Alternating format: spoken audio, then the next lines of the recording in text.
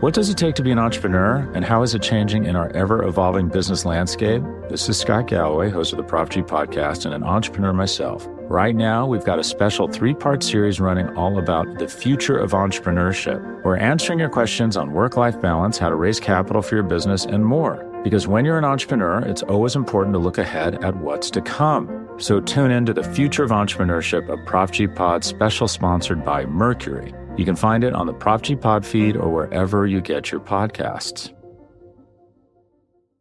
The Chicago Bears dominate the Houston Texans in a 36-7 beatdown that featured everything offense, defense, and special teams working as we expected it to before the season started. I bring on WCG's boss man, Lester Wiltfong, to talk through it all with me on this episode of Bear With Me.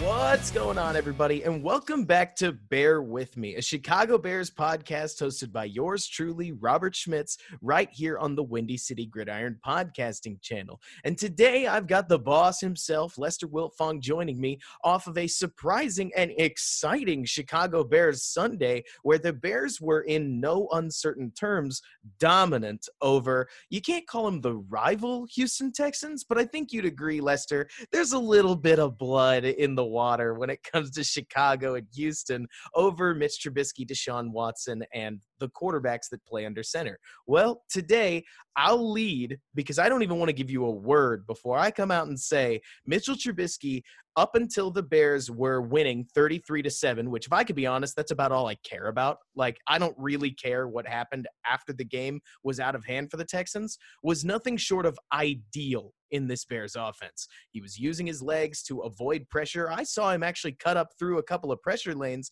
and force a draw and dump that, sure, he missed the throw, but he had more pocket sense than I've seen him in a little bit. He was on time with all of his throws. Almost all of them were accurate to the point where he was 17 for 20, 23 for something. I don't know. The point is that he was extremely accurate. He helped the Bears offense get up and down the field, and sure, the running game helped him out, but you can only play the players and the teams in front of you, and I thought Mitch did everything that he was asked to do today and would be remiss if I didn't tip my hat to him. Now, Lester, you can finally talk. How are you doing? Yeah, I'm doing great, Robert. How you doing? Yeah, I mean, it was a great game by Mitch. It was a great game plan. I think there was a nice tweet earlier this week from Matt Bowen from ESPN, who's one of the better film guys around. And he said Mitch Trubisky's most success comes under center and when the Bears are able to run the ball a little bit and when he's able to run some play action stuff. And that's kind of the Mitch we saw today. They had some rollouts, they had some boots, they had some play action.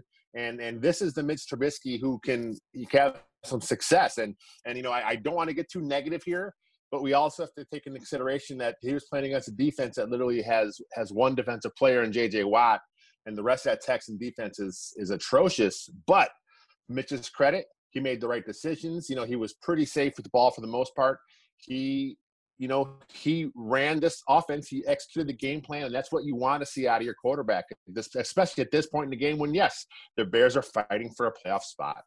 100%. I mean, regardless of whether or not, I think it's kind of sad that in the AFC, you've got 7 and 5 teams locked out of the playoffs, whereas in the NFC, now a 6 and 7 team that just fell on a 6-game losing streak is well within striking distance of that last spot. That doesn't really matter. The Bears pushed all the chips in, and here they are in December, and whether or not we've been kind of making fun of it, and frankly, even, like, I will totally own that I've been thinking off season for the last 2 weeks now. The Bears are technically playing meaningful December football at this point, and that's all we're supposed to be asking for. So I'm more than willing to just shut up and ride along at this point, because like you're talking about, I spent the whole week talking about how this Houston defense was going to be a challenge because at least I could name J.J. Watt.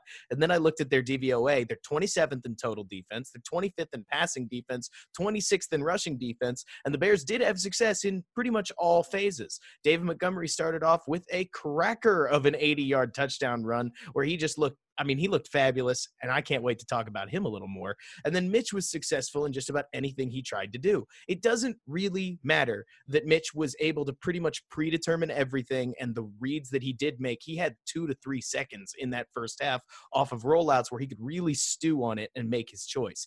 He was efficient. He was effective. The Bears moved the football, and I don't want to put too many asterisks on a performance that, especially through the first half, I think he had over 140 quarterback rating. Like, there is, I totally agree with you. There's a time and a place to criticize. And no, this performance didn't suddenly make me think Mitch Trubisky is the franchise quarterback that the Bears need to hang on to. But in this game, he did his job in spades and was absolutely a driver for why the Bears were up so much. You know what I mean?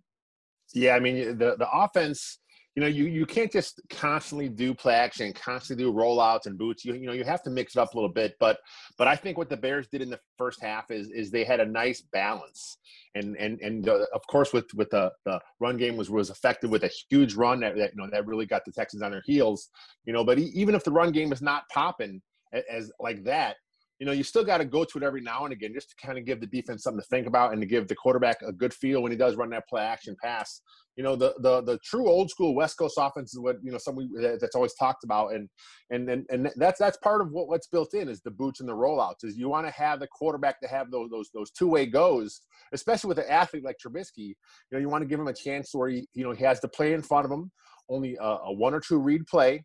And he also has the option to run. And we saw that with Trubisky a little bit. I mean, he's not the athlete like a guy like Jackson is in Baltimore, but he's a pretty damn good athlete, and he's able to make those plays with his feet on the move. And you just got to give him a few chances each game to do that. Who knows? Is it Bill Lazor with the changes? Is he the reason this offense happened today, or is it more along like we talked about? Just the Texans are just atrocious. I'll have to see more from the Bill Lazor type of offense as the year moves on. But, the Bears, we talked about, they have some winnable games coming up here. And, they have the Vikings, which is a team that's in front of them in the playoff spot. And then with the Cardinals, who have, the Cardinals I'm looking at now, they have the Giants, of course, they beat today.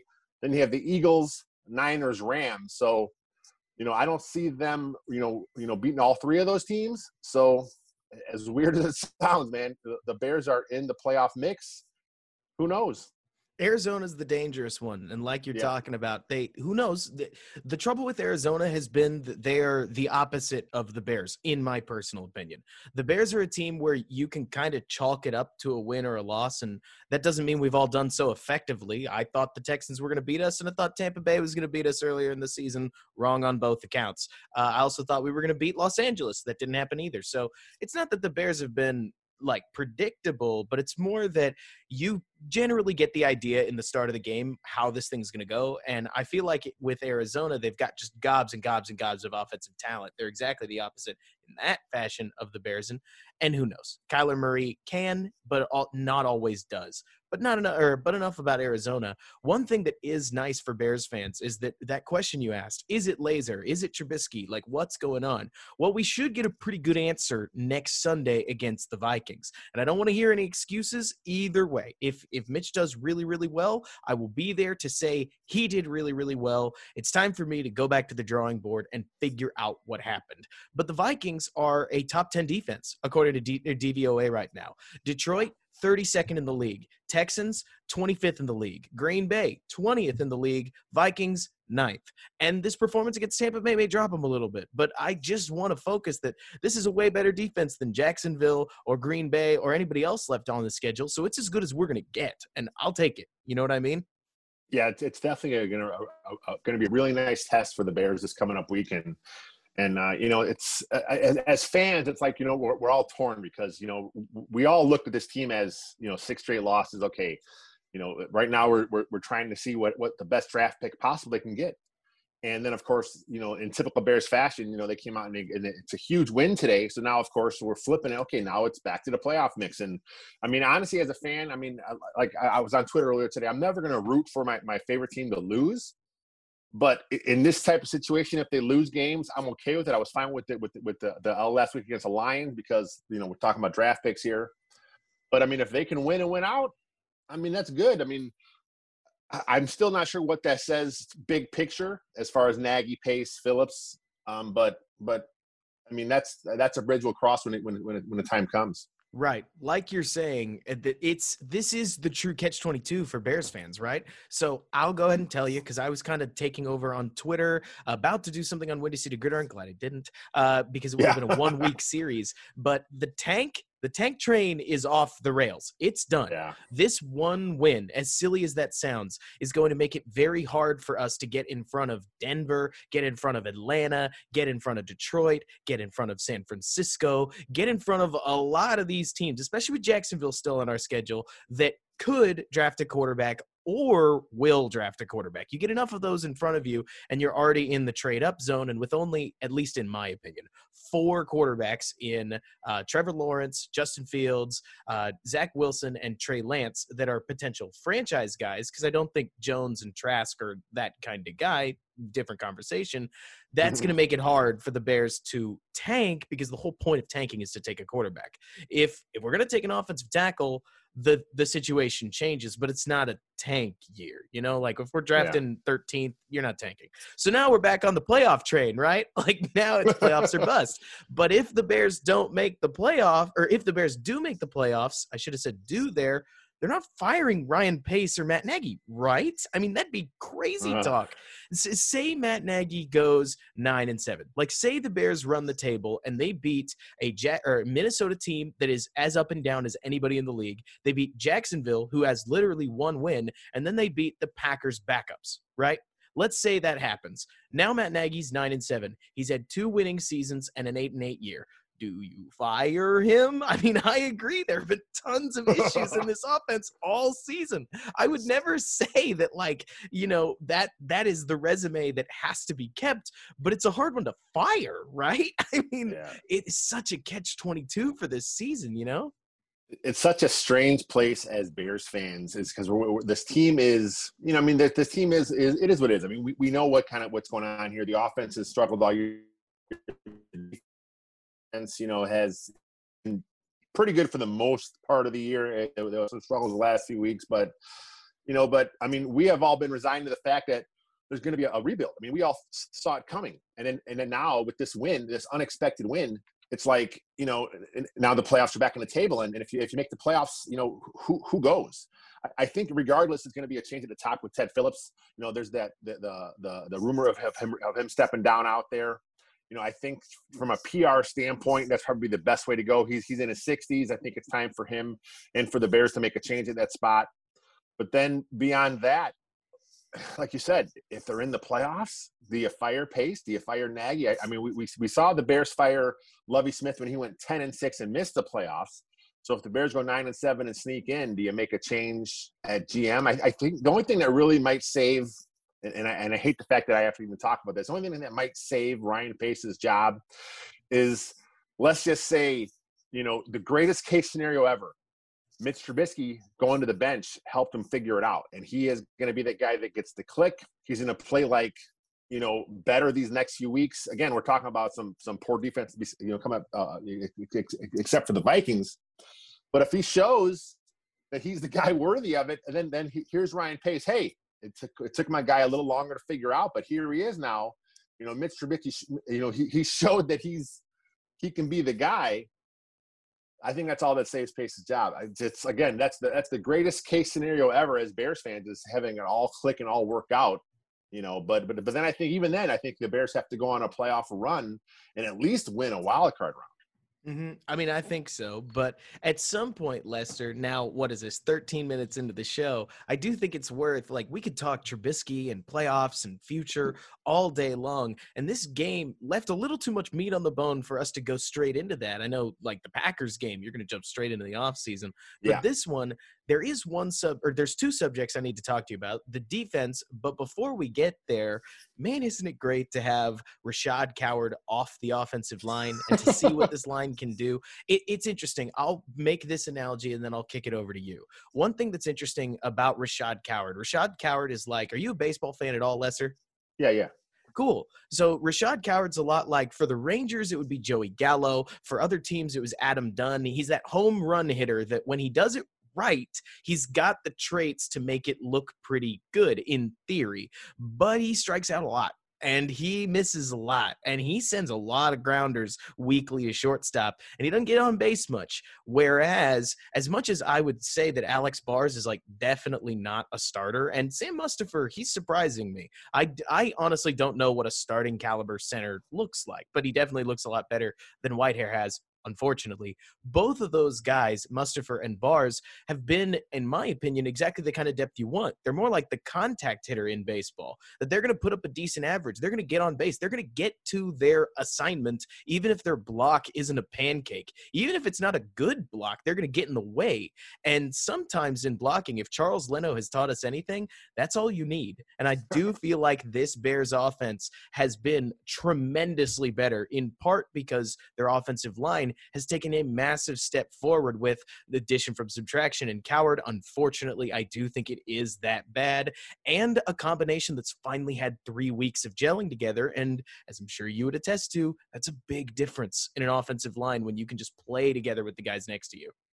Yeah, I mean, when you look at the zone blocking scheme with the Bears run, it's a technique based offense. It's the guys get on their tracks. You know, they keep their butts between the ball carrier and the lane they're creating, and they're just trying to create movement. I mean, they're not trying to drive guys off the ball. They're trying to get guys moving with flow. So if that happens, and then, you know, now there's creases for the tailback to hit, you know, whether it's banging it up the middle, going outside, or going back against the grain, you know. But the whole point of the zone blocking scheme is you want to move guys as far as the flow.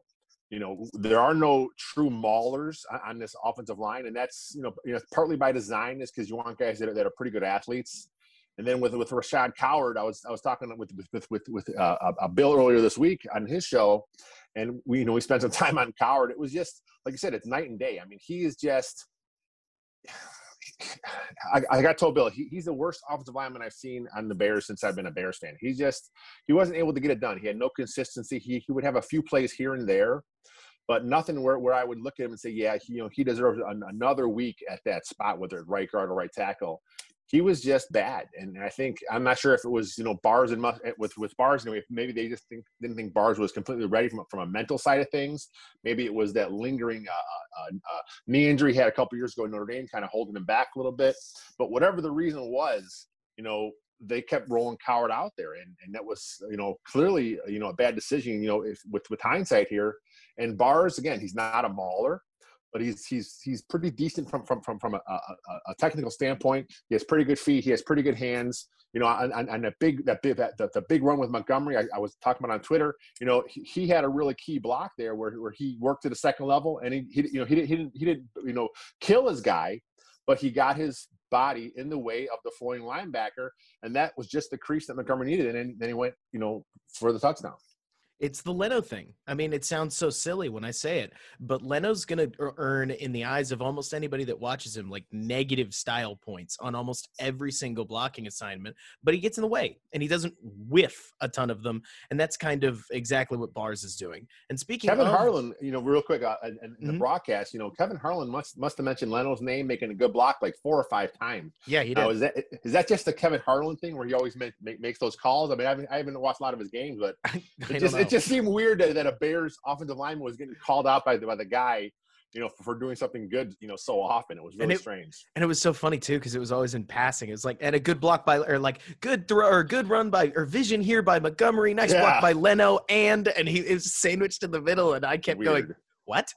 But another guy that I do think has been really helped by this transition, stop me if you've heard me say it before, is Germain Ifedi. Because Germain Ifedi seemed to be, and you saw it last week, really struggling in a lot of these key assignment run situations. Like 4th and 1s, the Bears keep going to the guy who's closest to a mauler on their team, Ifedi, in theory, and he keeps blowing them. We saw it on 4th and 1 against Tennessee. We saw it on 4th and 1 last week against Detroit. We've seen this a lot. And the Bears running scheme, especially with Montgomery, really, really, really likes to run inside. Like, really likes to run inside. If there's one criticism about Montgomery, it's that whether it's because he's a step slow or he's not as explosive out of his cuts as he is into them, meaning that he can change the angle but can't actually accelerate. Tariq Cohen is exactly the opposite, Bears fans. this really weakens his ability to get horizontal and create yardage outside the tackles, especially off of like, what do you call it? It's bend, bang, and bounce, right? Bounce. So the bounce choice, I don't think I've ever seen Montgomery choose to bounce a run. And what this means is that Ifedi, who's been struggling as a run blocker, kind of coward-like, where if he hits it, he hits it, and if he misses, he misses. This has really helped Montgomery gain a little bit more yardage on more plays more often on the inside that actually have a hole. And if you're seeing what I'm seeing, Lester, David Montgomery is nothing short of special ... once he gets about 3 yards downfield. If he's 3 yards downfield and he can engage either a linebacker or especially a defensive back, he's able to throw that stiff arm or make a cut and just blow straight by him. The 80-yard run that we saw today is no different from the 57-yard run that we saw against the Packers, is no different from the 40, 50-plus yard run we saw against New Orleans. If you can get him 3 yards downfield in space, he'll make a play.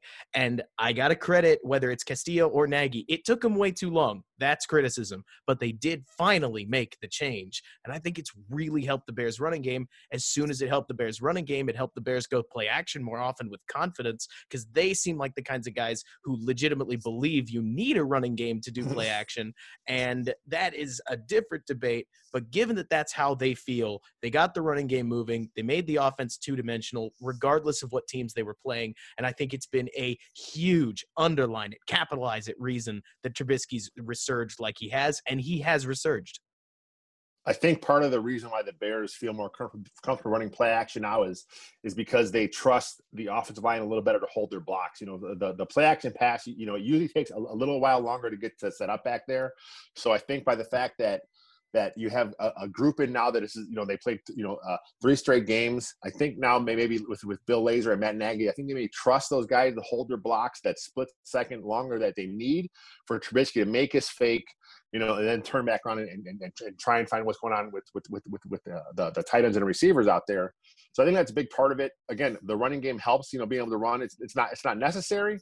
You know, just the action of it is usually enough to get those linebackers just a tick off what they want to do.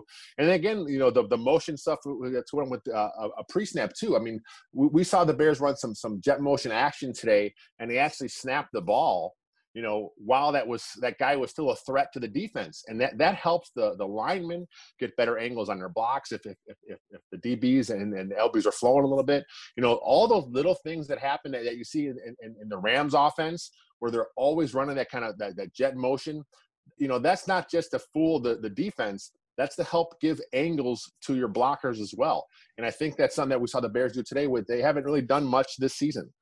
They were better screening today than they've been, all season long. The whole offense was clicking. It was nice. The whole offense. It was great. And there's nothing but positivity. And I do not care that they scored 3 points after that field goal right at the start of the second half, because in my opinion, again, at that point, the Bears had reestablished offensive presence. They went from a 23 to a 26-point lead, technically 4 possessions. And you can kind of mentally turn it over to the defense and say, hey, as long as you guys don't blow this, we've got this under control. And they did. So I'm not going to criticize them just as much as I'm not going to compliment them for what they were able to score on the Packers after they went down 10-41. Same difference in my opinion. But this thing was humming. That last touchdown drive that they had to Allen Robinson, I mean, I don't want to say really good teams, but it takes guts for any team to score with 11 seconds left on the clock. And I'll take it. I mean, Allen looked good. Trubisky looked good. Mooney looked good. Miller laid a block on Mooney's touchdown. I haven't seen him do that in 3 years. I mean, when it started to feel like the impossible or the undoable was happening on the field, is enough to put a smile on any Bears fan's face, especially with how much we've suffered on the offensive side of the ball for years. Exactly. I mean, like you said, the Bears did coast in the second half, you know, but, you know, their defense shut Houston out in the second half as well. The Bears had 2 field goals only. You know, the offense really didn't move as much as it did in the first half. You know, I mean, you would like to see a really good offense, you know, really step on the defense's throat in that situation and just score. You know, but I think, you know, the Bears aren't to that point. You know, they may never get to that point, you know, but the fact that they were able to this game for a few minutes, that says a lot right now. Absolutely. And once we come back from the break, we'll finally talk about the other half because it's Chicago. We love defense in this town, and this defense is more than worth talking about on this day. But first, we got to give our sponsors a word. So let's let them have the floor, and we'll be right back. What does it take to be an entrepreneur, and how is it changing in our ever-evolving business landscape? This is Scott Galloway, host of the Prop G podcast, and an entrepreneur myself. Right now, we've got a special 3-part series running all about the future of entrepreneurship. We're answering your questions on work-life balance, how to raise capital for your business, and more. Because when you're an entrepreneur, it's always important to look ahead at what's to come. So tune in to the Future of Entrepreneurship, a Prop G pod special sponsored by Mercury. You can find it on the Prop G Pod feed or wherever you get your podcasts. Support for this show comes from Sylvan Learning. As a parent, you want your child to have every opportunity, but giving them the tools they need to tackle every challenge, that takes a team. Now more than ever, educational support tailored exactly to what your child needs can make all the difference. That's why parents have trusted Sylvan Learning for 45 years as the ultimate teammate in their child's educational journey, instilling in them a love for learning and a passion for reaching the next level. And Sylvan's Insight Assessment can identify gaps in learning and areas that could be of concern for your child. It's a 360-degree view into your child's learning that you can't find anywhere else, and helps ensure that your child didn't miss something in school that might put them at a disadvantage in the future. And right now, it's the best price of the year at $29. Go to sylvan29.com to learn more and get your child's assessment for only $29. That's SYLVAN29.com.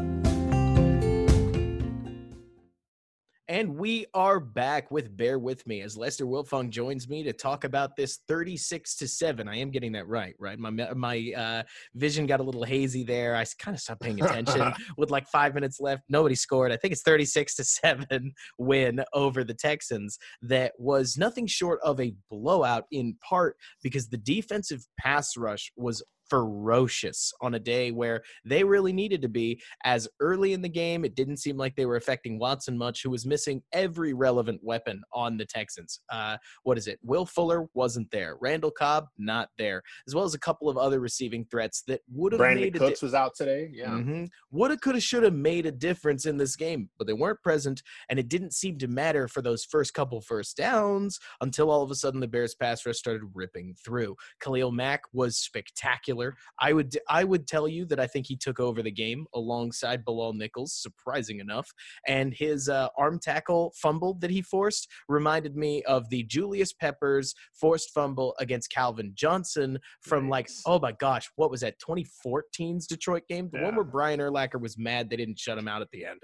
But it was one of those plays that made you go, dang, okay, that guy's built different. And seeing that, as well as the rest of what this defense was able to do, was nothing short of just as fun as watching the offense. You know what I mean? You know, I think the Bears, I saw a tweet come by, and they said this is the first time the Bears have had 7 sacks in a game since the Michael Haynes era. And if you can, that's taking things back, pretty far. He was the draft pick, I believe, when the Bears got, they got Rex Grossman and Michael Haynes in the same draft. So that's how long it's been. I think since the Bears have had 7 sacks. And then, the guy that really, that was really up there with it, was Roquan Smith.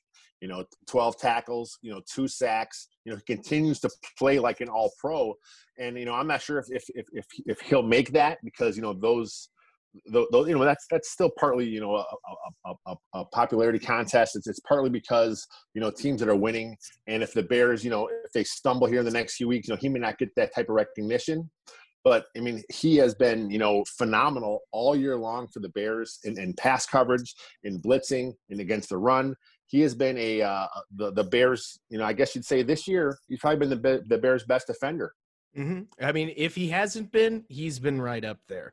And what I think personally, when you talk about Roquan with All-Pro, it's funny. I could trace it back, Lester, to one play, just one play. If Roquan Smith catches that interception thrown by Drew Brees against New Orleans and runs it back for a pick 6, I legitimately think he's an All-Pro favorite right now. Like, it's just one play, but a game-icing interception against a generational quarterback, and that would have put him, I mean, on national TV, no less, because it was the game of the week at the time. You're finally bleeding into that, like, 7 p.m. slot, and because of overtime, literally all eyes are on you before Sunday Night Football. That would have been huge. He didn't make it. Oh, well, that's okay. We've seen enough development from him to be happy with it.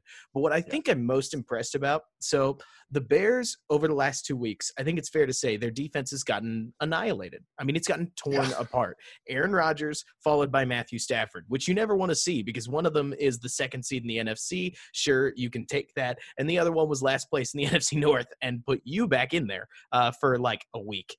So you don't like seeing that. And a lot of it was because Chuck Pagano was, I'll call it, trusting his guys. You know, he was dropping into more or less the same coverages. He just switched to a lot more zone than man. Man had gotten him killed against Aaron Rodgers, but Matthew Stafford didn't have any problems picking up the zones, and the Bears pass rush didn't get home at all. Credit to Pagano. What he did, at least based on what I saw, he didn't just blitz Roquan Smith. He blitzed him at Khalil Mack's side. So if Khalil Mack was on the right side or on the right side of the line, he would blitz Roquan either up the middle on the right or actually on the edge on that right side, which is the defensive equivalent of double teaming an edge rusher. Instead, he's double teaming the like pass protectors and giving Khalil Mack more true single blocks without the help that the defense is or offense is normally able to provide. And Mack ate guys up. Again, Mack had a sack, especially that like ending one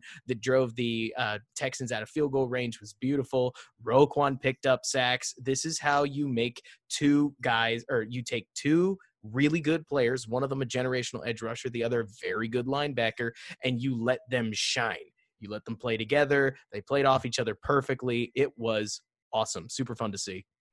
You know, I think one thing we have not seen Pagano do much, you know, during his time in the Bears is we have not seen him scheme sacks open very often. I mean, but what he's doing now is he's starting to understand what he has to do. You know, you have to start sending those blitzes at guys that are getting doubled. You know, that's how you get things set up. You know, the delayed blitz. You know, the zone blitzes. You know, you have to mix things up. And like I said, I think Pagano was just kind of, you know, he was trusting his talent to make plays. And at some point, you got to coach. I mean, you know, you have to coach these guys up. You have to scheme these things open. You have to scheme these stunts open to where they're going to have the guys on one-on-one blocks. You have to scheme these guys open where they have a guy against a tailback. You know, I like, you know, anyone on the Bears against a tailback. I like that matchup for the Bears. I mean, I think most guys would take that. And you have to have a coach that's willing to scheme these things up and send his guys, you know, in these moments. It does help, you know, having a really big lead, you know, so you actually can, you know, go after the quarterback. So that's something that the Bears have to keep on doing here. But I think with Chuck Pagano, I think, you know, he has his issues, yes, you know, but I don't think he's able to ever do exactly what he wants to do here because of the situation he's been in as far as the Bears offense. So, you know, we'll see moving forward what happens here and you know, against the Vikings and the Jags. You know, I'm hoping for a little more aggressiveness because I think that's what the defense wants. Oh, yeah. I mean, I think the Pagano situation is a lot more akin to the Nagy situation than meets the eye. It's like Matt Nagy used to get criticized all the time, right, for abandoning the running game. And the problem was the running game, whenever Nagy would use it, was terrible. So most of the time, anybody that said Nagy abandons the running game could easily be met with, I would also abandon the running game. How would you not abandon that running game? It's not very good. But then against Detroit, we saw Nagy but use a running game that was fully functional a lot less, and especially after the 2-minute warning, he and his staff, because I assume he doesn't have no input on the play calling. I mean, that's ridiculous. Yeah. But he and his staff chose to drop back and pass twice instead of using even the slightest hint of play action. But now we're discussing old wounds. The point is with Pagano, we could easily say exactly what you said. They've had a lead. They haven't had leads in ages. And then against Detroit, they kind of helped blow a 10-point lead with that 95-yard drive that made things a little bit too easy for the Lions. But we will have to see. I mean, I don't think Pagano has been at Fangio's level, but then again, I thought Fangio was a little overrated for his first 2 years in Chicago and went out on an incredibly good note. So Yeah. I'm still personally learning about defense. I can tell you that totally honestly. But what I am starting to worry about is Chuck Pagano is known as a defensive back wizard, and Eddie Jackson is starting to look worse and worse and worse every week. Both touchdowns, and the touchdowns I'm talking about here, because you may look at the stat sheet, see that there's only one, is the touchdown that did happen, and then the dropped touchdown that was wide open and glanced off the Houston defender's hands in a way that I don't think I've seen in the NFL in a long doggone time, were both, I think you would say, Eddie Jackson mistakes. And they're only one of them's a mistake because the second one, the drop, Eddie Jackson blew a coverage that looked like everybody was in man but Jackson, who passed his man to nobody. And the other was more of it was an extended play situation, and Jackson didn't trail Kiki QT, left him and ended up leaving him wide open. And I would only rag on him for that because he's getting paid $10+ million to play safety. But either way, he's somebody that I saw Stafford pick on him a couple times last week. Aaron Rodgers certainly wasn't afraid of him throwing deep on that touchdown that put him up like 35 points. Packers scored a lot of touchdowns. The point is, Lester, is that for somebody who I think is supposed to be a defensive leader, I don't think he's having the impact that even Khalil Mack is, given that right now it seems like anytime he's getting targeted, which is rare, but when he is getting targeted, he's almost never let alone taking the ball away. He's never even getting it on the ground. You know what I mean? Yeah, I think he had a down year last year, but that was because teams weren't they weren't really testing him as often as the year prior. Then this year he's having a down year, but he's getting tested. I mean, he's having teams go at him. I'm sure it's not part of the game plan as far as, hey, let's attack Jackson. It just kind of happens in the flow of the game, to where that's just happens to be the guy that they're going after. And I think with Jackson, we've seen him up against a real tight on the line. We've seen him back deep in center field. I think right now Chuck Pagano's not sure where the best place is to play him. And it just seems that he's like you said, he's lost in some of the coverages. He's still around the ball quite a bit, but he has no picks this year, correct? Oh, no, he doesn't. And he had a shot at one. Down. He had a shot at one today. He didn't catch it. And it was right in the gullet, which I'm not about to say it's like easy. It's not Mack or Khalil Mack dropping the one against Carolina easy. I think it was Carolina. No, it was Tennessee. But the point is that it's definitely a regression that if I didn't talk about it, I feel like I would be being dishonest. Like, I don't want to just sweep under the rug the fact that one of the defenses, by almost anybody, like look at Madden, ask a fan in a bar, anybody will tell you Eddie Jackson is one of the best players on this defense. And right now he's not really playing like it. And that's something that we need to see change because he's signed through 2025. But I think it's 2024. He opens up at 2025. Yeah. Simple correction. But either way, it's not what you want to see from him. And pretty much everybody else had a great defensive day. Jalen Johnson and Kyle Fuller were what you'd need. But more important, the pass rush was nothing short of imposing today. And it showed what this defense could look like if the pass rush gets their things in gear because they were dominant. Going back to Jackson real quick, I see a lot of fans on Twitter and they're saying that, he got his bag and now he's just coasting. I'm not quite sure that's what's happening here. I think it's just, he's just not as good of a fit in what Chuck Pagano wants to do as he was a fit in what Vic Fangio wants to do. I think it's just a thing with the schemes there. They're different enough to where, he's just not the same exact player. Because,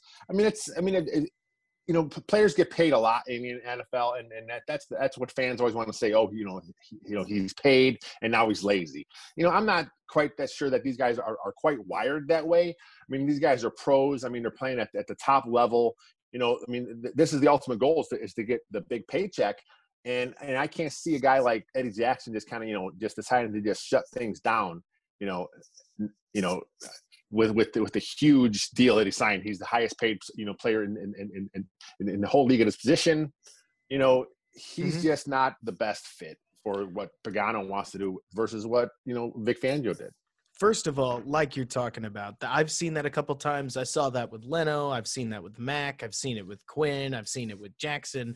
I'm sure we would see it with Allen Robinson, even though it feels as if Allen has this habit where you remember that 20-yard gainer Mitch threw down the sidelines that Allen hauled in that was absolutely a contested catch, but Allen made it look extremely easy. Yeah. When he does that and then drops a 50-50 ball later in the game where he had a hand in his face, but the ball did pass through his hands, it starts to make Allen Robinson look like, quote unquote, he's dropping too many of these balls because you forget the ones that he does catch that are so nice and easy, or even the like fully stretched ones that somehow we forget about because, okay, 20-yard gain, let's move on. And you forget the drop and you think about the drop. The point is Eddie Jackson, at least based on what I've seen, Lester, if I was going to speculate, I think he's really trying too hard to live up to what he was, if that makes sense. Yeah. All this talk about guys don't read the internet, like they don't read social media, garbage. In fact, I saw Allen Robinson call out Jonathan Wood and Ross Reed the other day, two Bears fans. Liking tweets. Yeah, exactly. Like they read what's on the internet.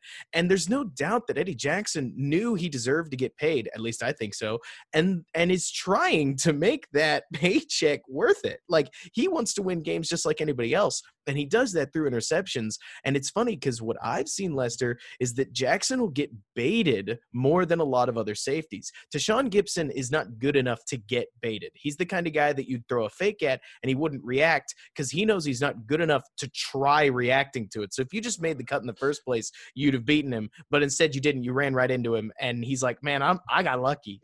Thank you.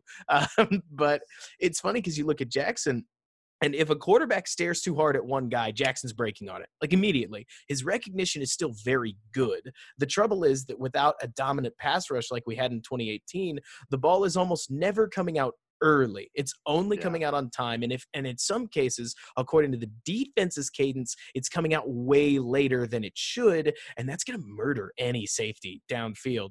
Because in the modern NFL, I think you'd agree, Lester, if you've got 4.5 seconds of time, somebody's open. Like somebody's going to be open. And a defensive back cannot just magnetize the ball into their hands. They have to actually show up in the spot to make the interception before the ball reaches the quarterback's intended target. And with so many targets under 10 yards, nobody's really throwing like the deep middle on the Bears, which is where Jackson sits, which pushes Pagano to shove him up the field in coverage. That leaves the back end open. It's rarely Jackson that we're seeing get picked on like long loping balls he used to make interceptions on. But at the same time, obviously that means he's never able to attack underneath routes because quarterbacks can sit too long. And that means he gets antsy, wants to prove himself, and at least based on what I've seen, is starting to gamble a little more than you'd like him to, and he's losing most of those gambles. It's tough to watch because some of it, sure, he's making mistakes. Like, again, you can't pass a guy off in man coverage. That's your man. You got beat. But also some of the other ones, you can just see a guy who's trying to be the elite safety and is overplaying his hand. At least that's what I'm seeing. Does that make sense? Yeah, Matt's a good point. I mean, he does seem like a guy who is getting some of his extra chances he's taking this year and in 2019. He's not cashing in because, like you said, the pass rush, isn't as ferocious as it quite was.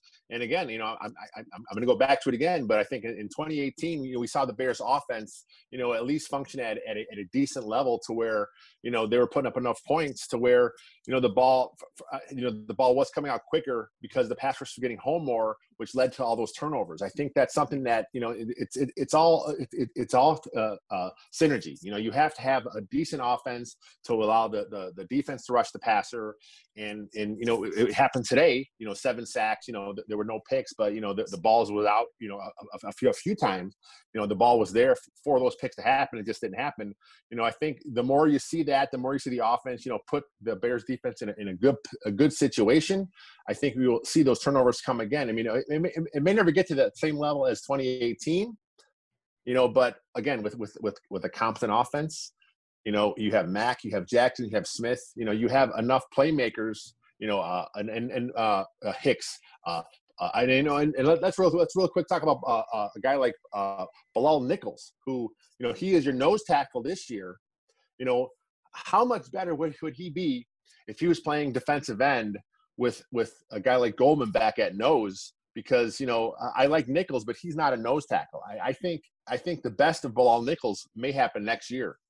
And like you're talking about, I mean, what's funny about it, so in my personal opinion, the only reason that Danny Trevathan's snap counts are as high as they are is because Nichols can't play that nose tackle position. Somewhere, I think it was around like week 4, right after the Bears played Tampa Bay, actually, so a little closer to that, the Bears decided, okay, this whole having Nichols and John Jenkins play two-gap defense, this isn't working. Let's not. So they turned Bilal Nichols into a one-gap nose tackle, which he's been way better at. It just means you have to have a linebacker fill that gap because you don't just leave the gap unaccounted for. That's ridiculous. And it's exactly why, in my opinion, you've seen, despite the fact that Detroit can't really rush the ball against anybody else, they're able to do it against the Bears is because they can pick on the fact that more guys are one-gapping, which means you can throw a bunch of like schematic blocks and traps and whatnot and catch guys out of position. You've seen it, and Adrian Peterson is outstanding at getting to the correct hole. If there's one thing his veterancy has brought him, it's that his vision is even better than I think it ever was, and his ability to shake the C gap and get into the backside B gap is, I mean, it's really good, and he's made a lot of great plays against the Bears. But like you're talking about, Nichols in that same breath would be way better playing next to or with Eddie Goldman. Eddie Goldman's presence on the defensive line is sorely missed, even though, weirdly enough, if you don't believe that the Bears pass rush has taken a step back, here's something funny for you. Did you know, Lester, that the Bears, despite the fact that you could name way more coverage players like Roquan Smith, Jalen Johnson, Kyle Fuller, Eddie Jackson, I can't name Buster Screen anymore. He's kind of a non-factor. But the point is, you could name more excellent Bears in coverage than you could pass rushers. Even so, the Bears' passing defense is actually worse than their rushing defense nowadays. And I think a lot of that comes from the fact that even without Goldman, what they really miss is that ability to rush that passer and keep guys fresh. And now Nichols has to be like IDL 2. Basically, whereas he used to be a complementary piece. And it works the same way with wide receivers as it does with defensive linemen. When you've got that help, you're able to blossom. You know, we're talking about pass rushers. I think we have to mention the Robert Quinn experience again this game. You know, he just more wasn't like the Leonard Floyd experience today. Like that missed sack was way too reminiscent, unfortunately. You know, it's funny you mentioned Floyd. I mean, this is a guy that, you know, Leonard Floyd, you know, his years with the Bears, he always had a lot of pressures. He just wasn't getting home with the sacks, you know. And then right now we're seeing him get home a few times, which, I mean, he's still pretty much the same player. He is and he has always been a very good football player. You know, the Bears signed Robert Quinn to a huge deal because they wanted more sacks from that spot. And, you know, I think he had a few pressures today for sure, which was, you know, for him, whoop-de-doo, that's great to see out of that guy, but he had one sack that just missed, you know. So this is a guy that, again, he is not, you know, the contract is huge. He's stuck here with the Bears for a couple of years, you know, and then the loafs from him that are on Twitter are just it's ridiculous. Oh yeah. I mean, he is a guy where I think the most positive thing you could say about Robert Quinn, and I was actually talking to Brandon Thorne about this, who I think is one of the best offensive defensive line experts. Look at your name dropping. I love it. Well, I was talking to him not on like DMs, but like on Twitter. Basically, my big theory about the Floyd Quinn thing, because of course Floyd leaves Soldier Field and immediately starts popping off in LA. So what's the rationale there? And I think it might be because Soldier Field could be one of the slowest playing fields in football. And if that's the case, guys like Robert Quinn, who speed rush is the name of his game, like Khalil Mack and Akeem Hicks, they can speed rush. Like Khalil Mack could speed rush you, but there's always power embedded in every single one of his rushes. And if he wants to bull rush you, he can, which even he's taken a step back in production, if you think about it, since he's been in Chicago. But Robert Quinn, he went from, I think it was like one of the most productive pass rushers per pass rush win rate in football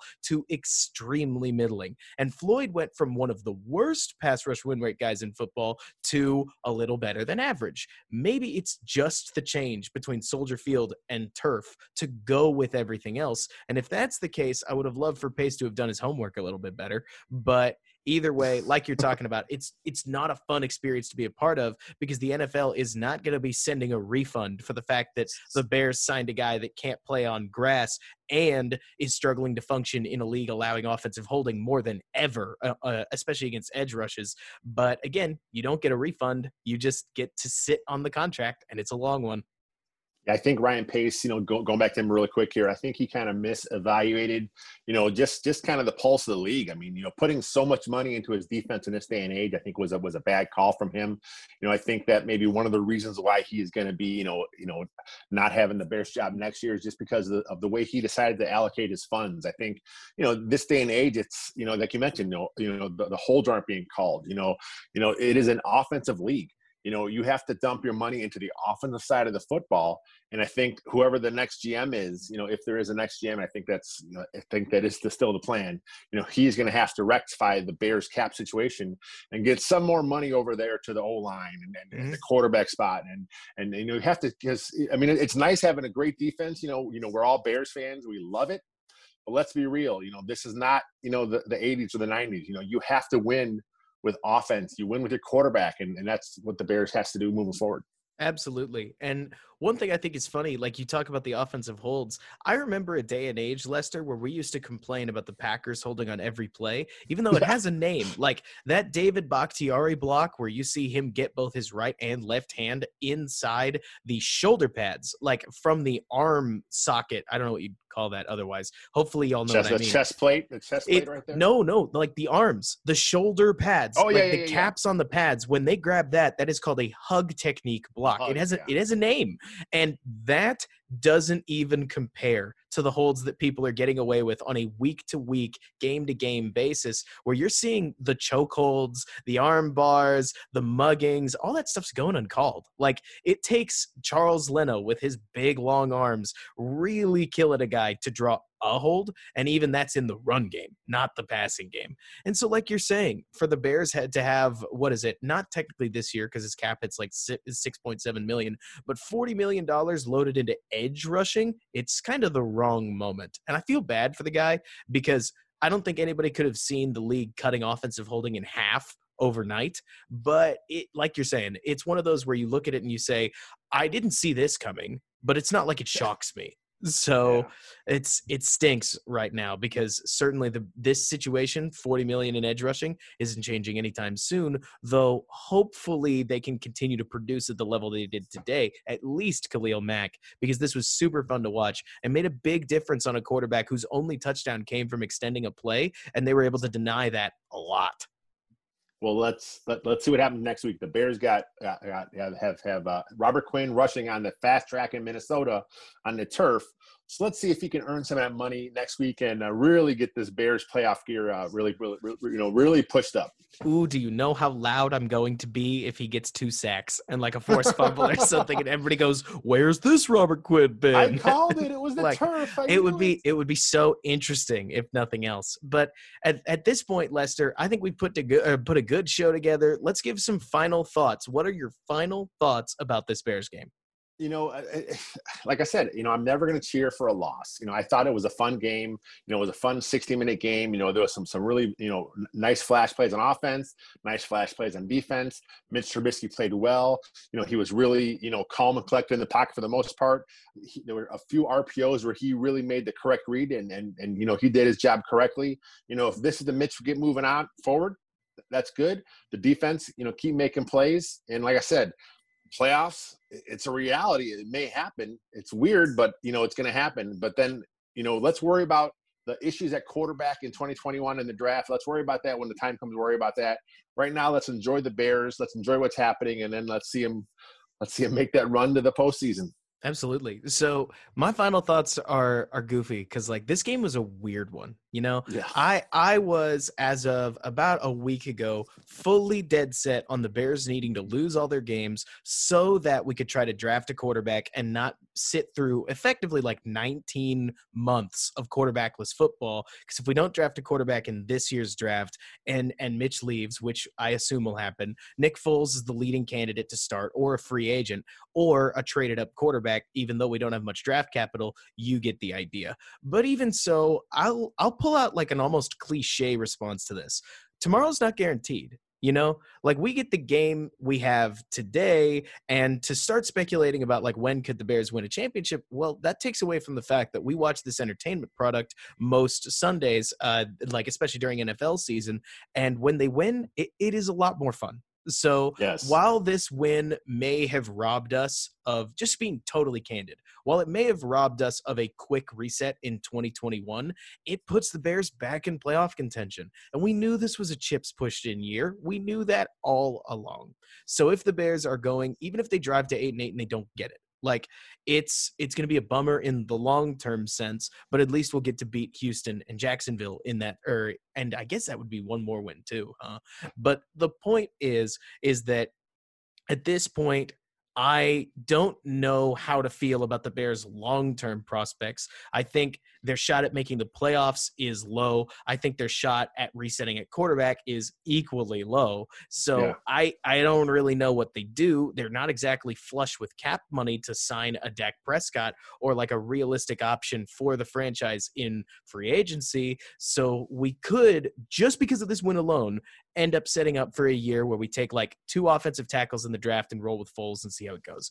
But we will get there when we get there. As for this specific week, it was really fun and deeply cathartic. I'm not going to pretend it wasn't, to see the Bears with Mitch Trubisky whip Deshaun Watson's Texans. It made me feel at this moment like the Bears are in a better place. It's fun watching David Montgomery play behind an offensive line that's at least a C-, and I am more excited than I want to admit to see how things play out from here. And I think that's a good thing. That means it was a good game. It was a good game. To say otherwise would mean that like you really are more into the off season than you are the on season. And I get it. Some fans are that way, but this was one of those games that for somebody like you and me that like watching the games and seeing how they play out, it was fun. Bears whipped them.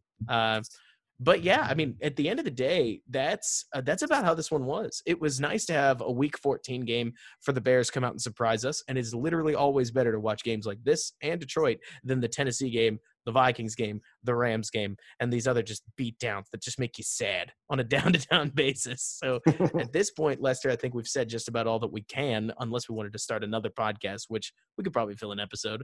But we could, yeah. at this point, Lester, where can folks find you online, and what do you have coming up? Just like you, WindyCityGridiron.com. I got stuff in the works all the time. I mean, we're going to have a lot of stuff, even though the Bears are pushed for the playoffs, we still have quite a bit of draft stuff coming up on the site as well. So I think we're still in the midst of our free agent look at 2021. That's kicking off. We have 2 parts already go. There's 2 more parts to go. So there's always stuff popping up. Plus, of course, make sure everyone checks out the Windy City Gridiron podcast channel as well to hear this show and all the other fantastic shows we have.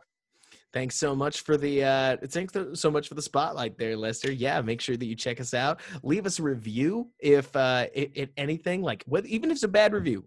We like the reviews. They help us get better. And any feedback that you have about this show, what you are and aren't enjoying, is more than we would like it. But until next time, Bears fans, because this has been a wild one, bear down, and thanks so much for bearing with me. And that's going to do it for this week's show, folks. Again, feel free to follow Lester Wiltfong at WiltfongJR on Twitter and find his work on Windy City Gridiron, where we will be keeping all the Bears coverage that we can close to you all throughout the rest of this season, potentially the playoffs, and of course the offseason and every season in the future. So once again, Bears fans, until next time, bear down, and thanks so much for bearing with me.